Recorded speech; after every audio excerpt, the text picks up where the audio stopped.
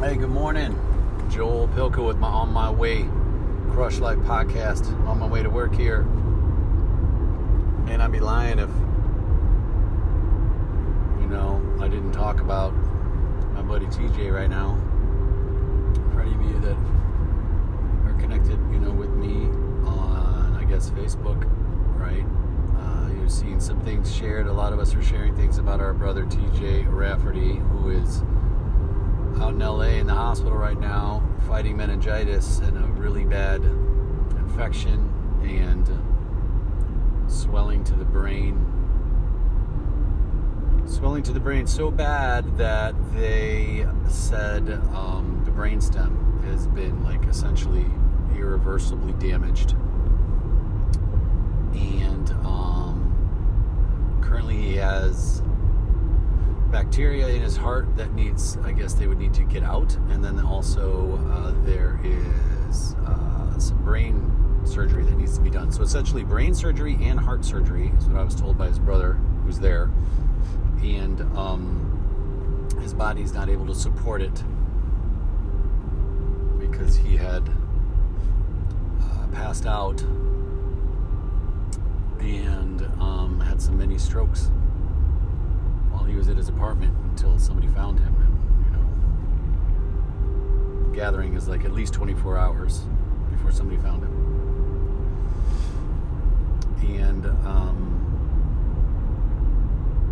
we don't know how much damage that did, him being there by himself, laying down, having these multiple, or what they maybe call mini strokes. And then they saw the damage in the brain has been was quite extensive. And so I'm not sure what today will bring. I talked to his brother last night and by text later in the evening, and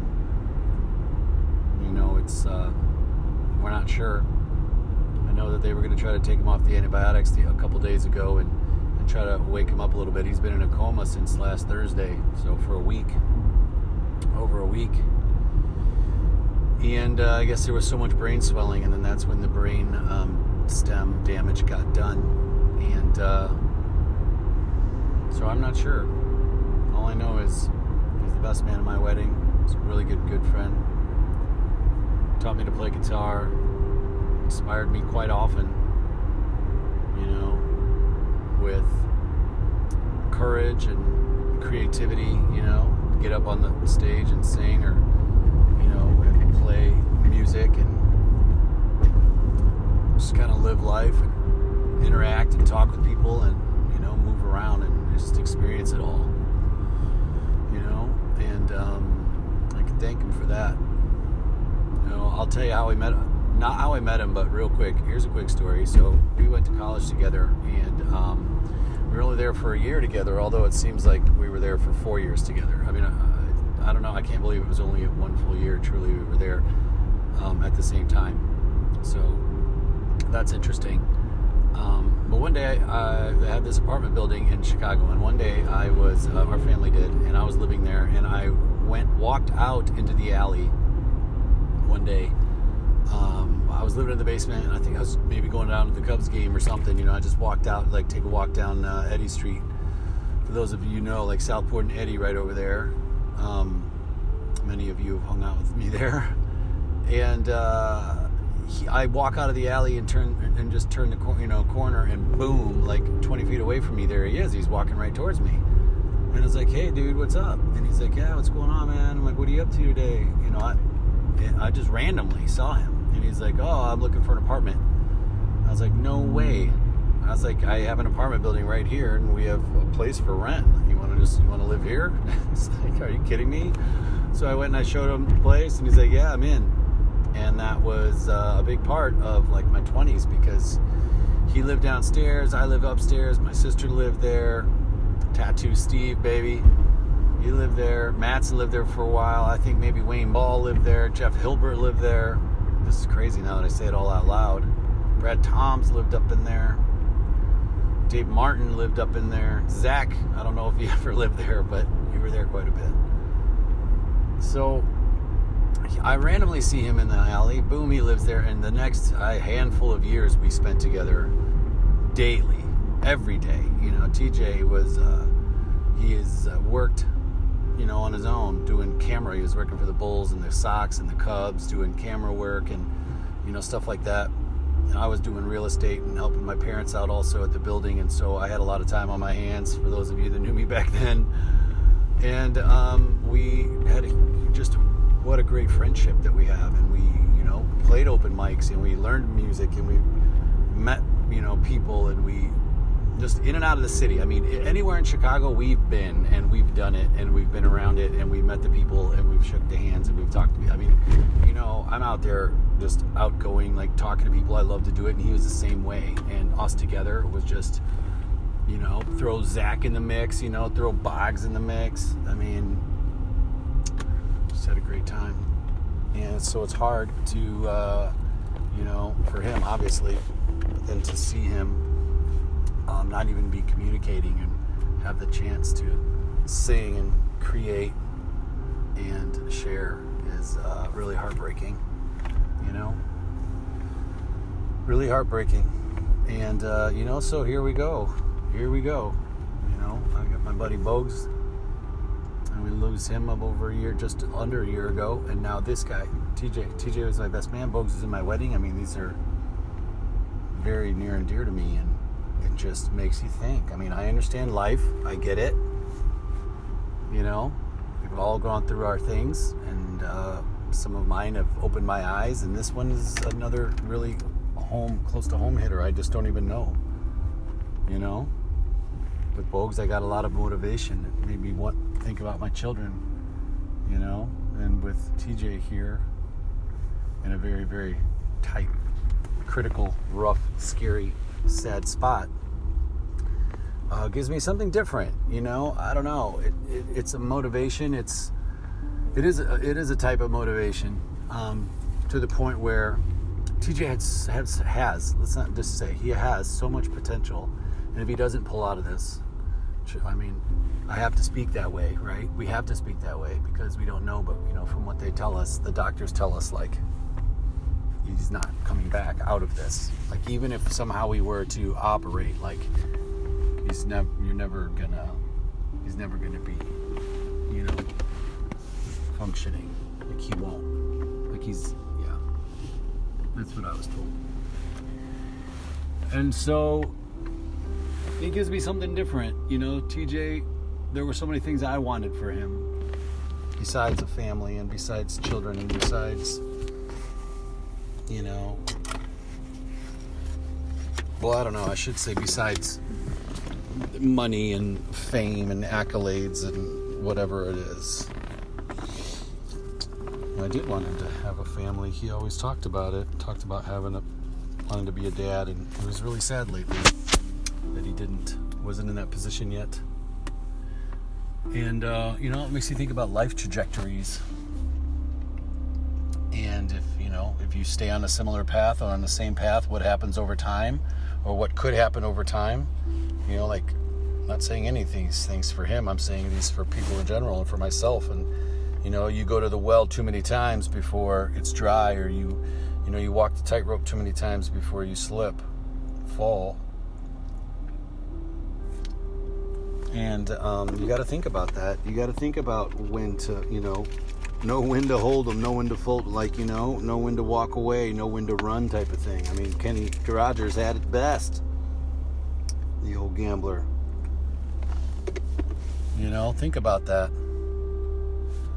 Like I said the other day, like, the time is now. You know, you think that you're still young. Somehow in my brain, I still think I'm 23. Joey Hollander was telling me that the other day. He's like, man, I still sometimes feel like I'm a kid, and then I snap out of it. And it's like, I know. And the time is right now. You want something, you better go get it.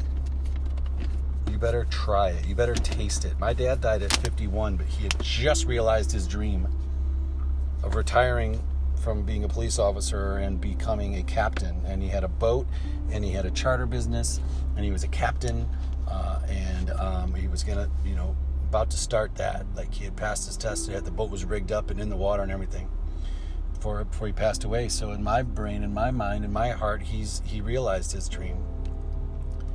And, that's what I want for me. That's what I want for everybody, whatever the dream is, right? What do you really want before we run out of time? Before you get some crazy sickness that only like 1,000 people in the U.S. get every year. And then, not everybody even dies from, like 10 to 15% die from that. That's a small pool, right? On 1,000. I mean, at the max there, that's 100 people a year die from it. Out of 300 million that we're talking about. Something like that. If my numbers are off on the totals here, but of the population, but it's just unbelievable. It's unbelievable that he's laying there right now, and I don't know what he knows, but science tells us he's gone probably already. It's just difficult. So I just wanted to give you a little update of what I know and where he's at, where I'm at.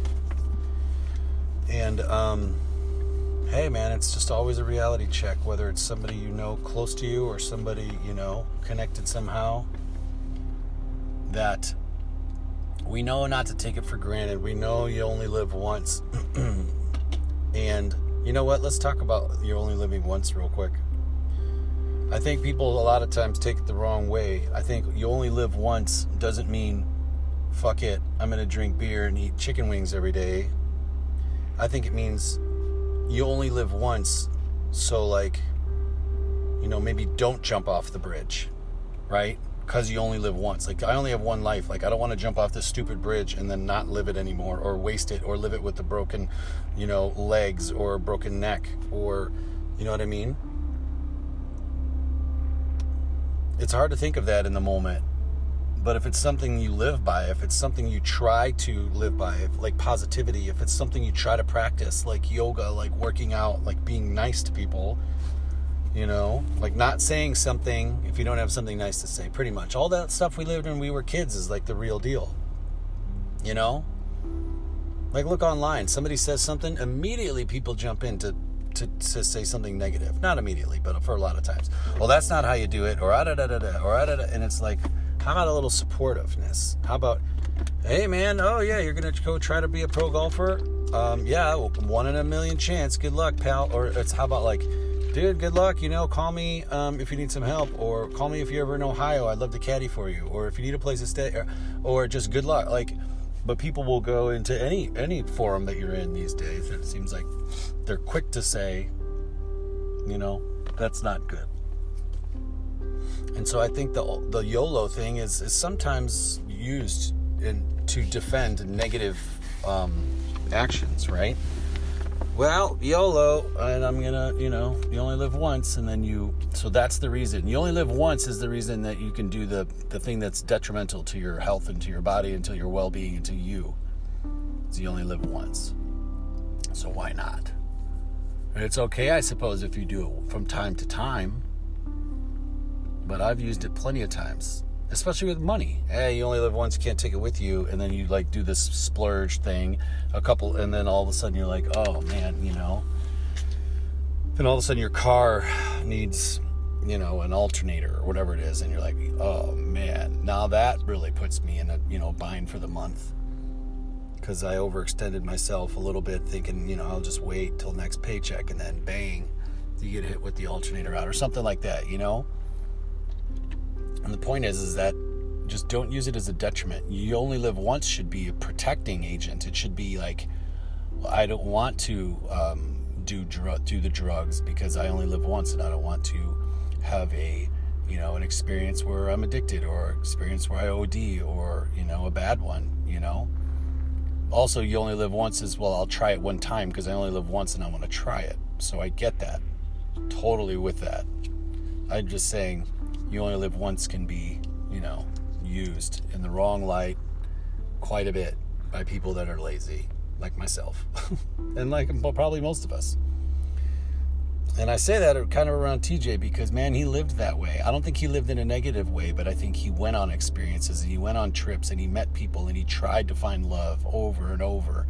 And he got up at open mic and he pulled out the guitar and the harmonica and he just went for it. I saw him do it all the time. And he lived that way, you know?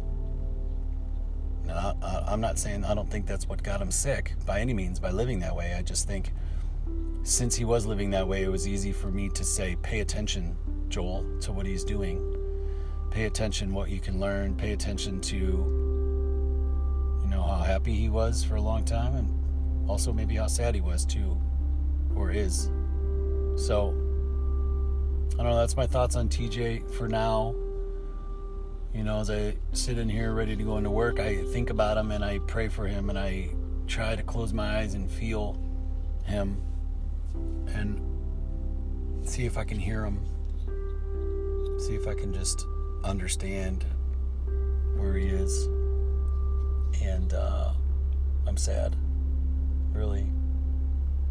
Spent a lot of waking hours with that man, and he's a good dude. And God bless him.